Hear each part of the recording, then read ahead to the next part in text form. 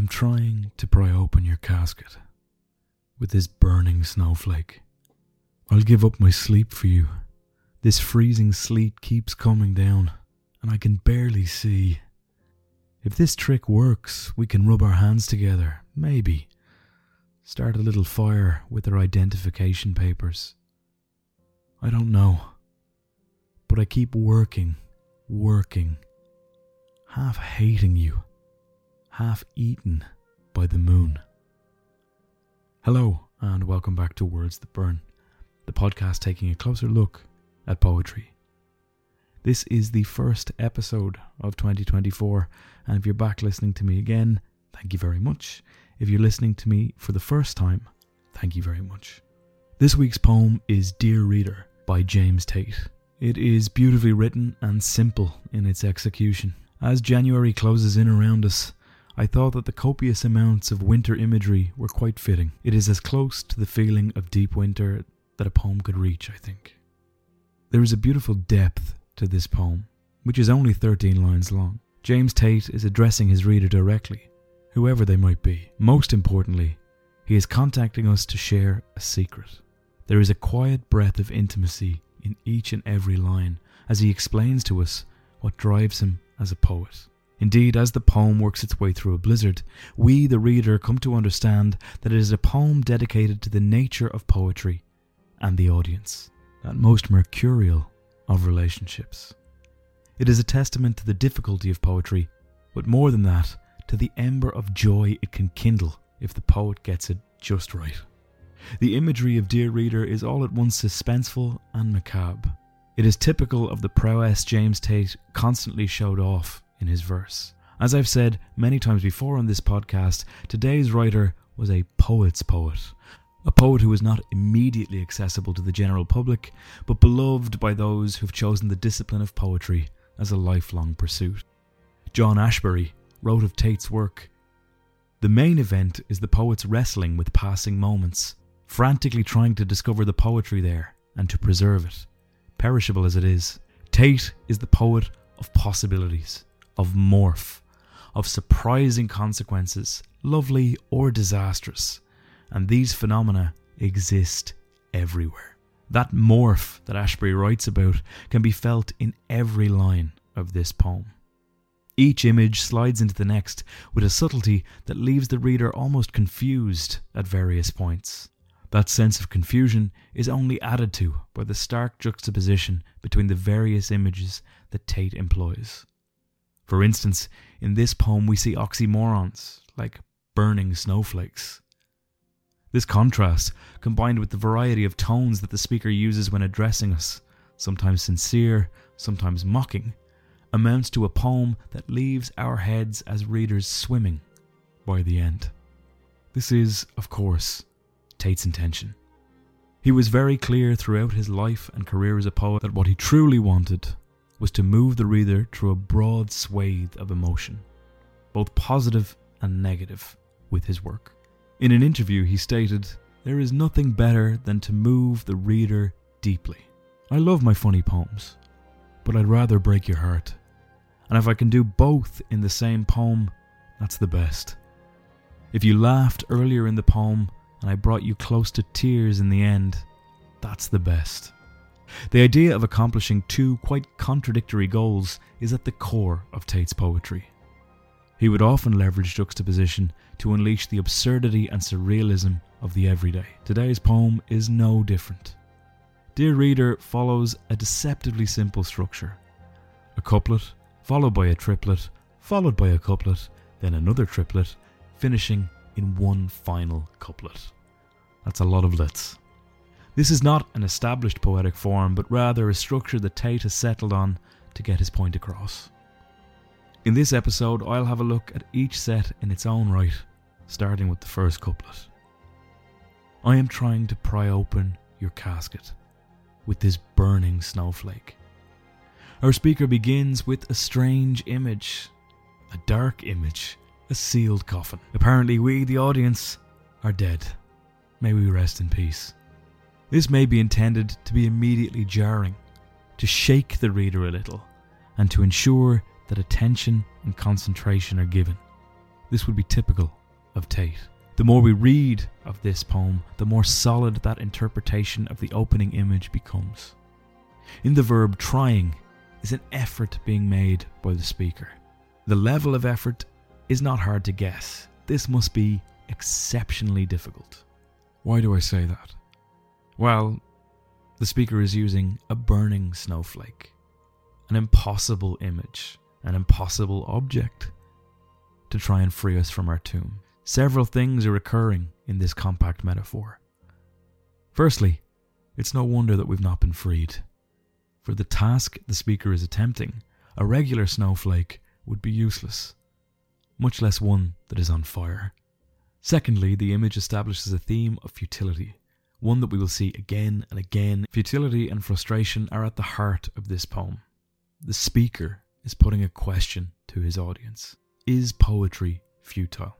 You may notice I'm drawing a lot of attention to the idea of the speaker in poetry, mainly because the idea of separating the poet from their poetry is one of the hallmarks of Tate's work.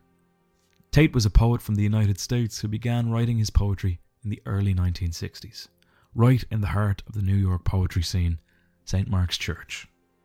If you'd ever like to hear more about the poets of St. Mark's Church, I have produced several episodes on them, including one of my very first on Eileen Miles, Frank O'Hara, and Charles Simic. I will include links to those down below. As a natural side effect of that melting pot of ideas and literary rule breaking, Tate's poetry was extremely experimental. Even beyond what his contemporaries like Charles Simic were, Tate always avoided straying into the confessional form that was exceptionally popular at the time. As critic Dana Gioia wrote, as Tate's subsequent work appeared year after year in prolific profusion, it proved completely impersonal, perhaps in rejection of the excesses of the fashionable confessional mode. Despite his aversion to autobiographical writing, first-person perspective dominates the stanza of 3 lines that follows our opening. We should always bear in mind that it is not the poet himself who's speaking. I'll give up my sleep for you. This freezing sleet keeps coming down, and I can barely see. Despite the futility of their burning snowflake crowbar, the speaker is determined to rouse us, sacrificing everything at their disposal to move us. I'll give up my sleep for you. From this point onwards, despite me telling you to try and separate both, it's helpful to view the poem in 2 parallel timelines. The surreal world with the task of the speaker, and Tate's own work as a poet. The speaker will not give up on us, and Tate will stay up all night to write poetry just to move us. There is a certain tongue-in-cheek quality to Tate's sacrifice, as we get the hint that he'd be up all night writing anyway. Desperation mounts for our speaker as the weather does not let up, and they are lost at our casket, trying desperately to revive us. There is a wallowing self-pity from our speaker. Look at all this sacrifice I'm going through for you, dear reader. Tate is underscoring the frustration of authors attempting to please or satisfy an audience. A writer or poet might do everything in their power to create well, to pen something that will connect with their audience. However, in the end, it still might fall on deaf ears, or in this case, dead ears. In the next couplet, a glint of tragedy in the poet's effort is revealed. If this trick works, we can rub our hands together. Maybe. A poet never knows if their hard work will pay off. The trick the speaker is referring to could be anything. A clever literary technique, a flourish of particularly poetic writing, a bolt of wit to keep us engaged, something that might forge connections between creator and audience. If they can pull that off, then both poet and reader may bask in some kind of warmth, some kind of shared experience. We can rub our hands together, maybe. But for anyone who has ever tried to create, poetry or otherwise, we know the effort does not forge the connection. Not always. Just when we think we're beginning to grasp what Tate is talking about, he throws another curveball at us, in the form of densely metaphorical imagery that feels like it's come from nowhere. Start a little fire with our identification papers. I don't know, but I keep working. The triplet now immediately follows on from the previous lines. Maybe start a little fire. This serves to intensify the pace of the poem. That, combined with the repetition of burning and warmth in the fires, slides us along and makes the new image that Tate introduces all the more abrupt. So much so that we almost slam into it with our identification papers. What on earth is happening? We're snapped out of the flow of the poem by a brand new image that doesn't really feel like it fits. But why? The reason is, as you may have guessed, very intentional on Tate's part. It's there to ensure that his dead reader is still paying attention. This whiplash imagery is something the poet would employ again and again in his work. When asked about his need to do so, he replied that the purpose of the technique was to set expressions in motion against whole new meanings so that you can't classify them as simple statements. The reader thinks that the poem is making a statement, and then, all of a sudden, the poem insists that the reader think about words, not about content.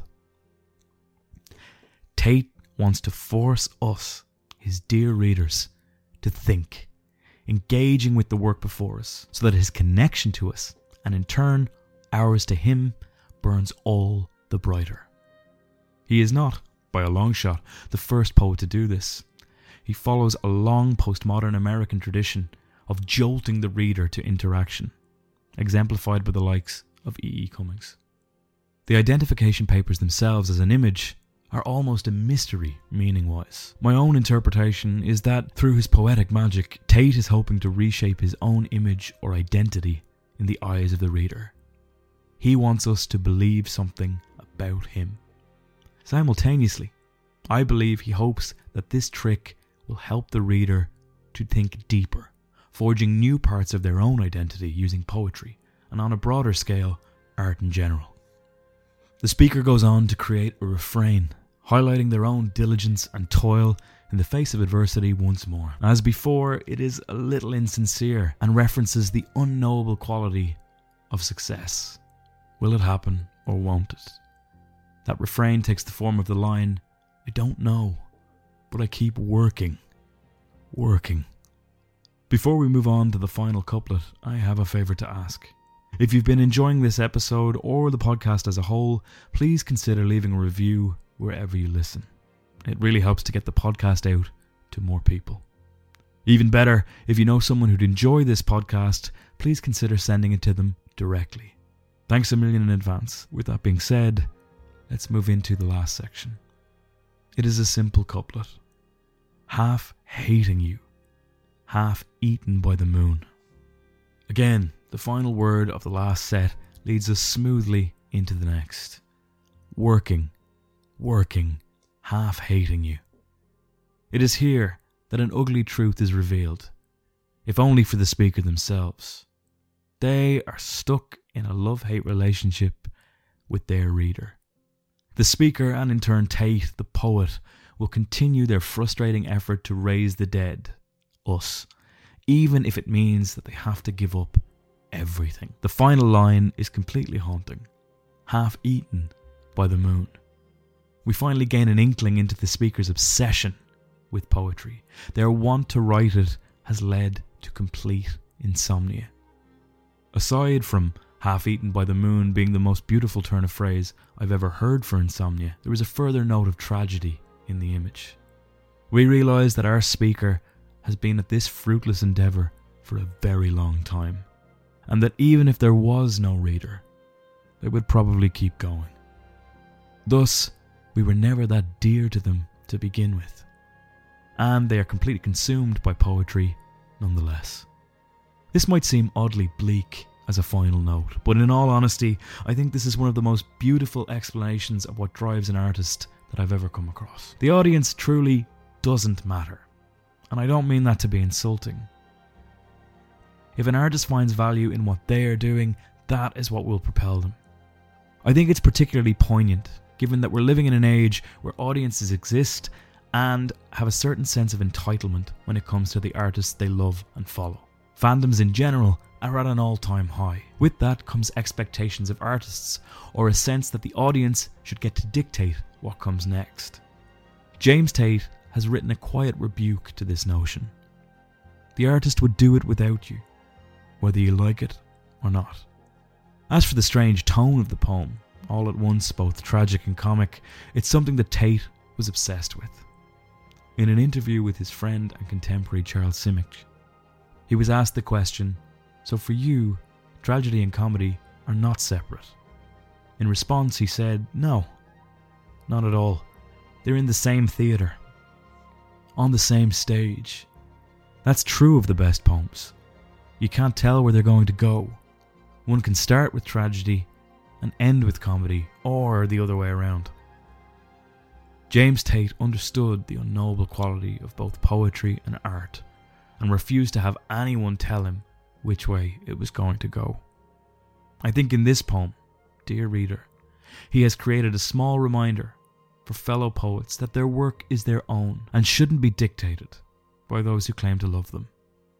And I think that's a wonderful notion for any artist to carry into 2024. But what did you think of the poem? As always, this is my interpretation, and I'd love to hear yours. If you'd like to get in touch with me, there are a few ways to do so. You can email me directly at wordsthatburnpodcast@gmail.com. You can get in touch through the podcast website, www.wordsthatburnpodcast.com. I'm on Twitter at WordsThatBurn, and now also on Threads at WordsThatBurnPodcast.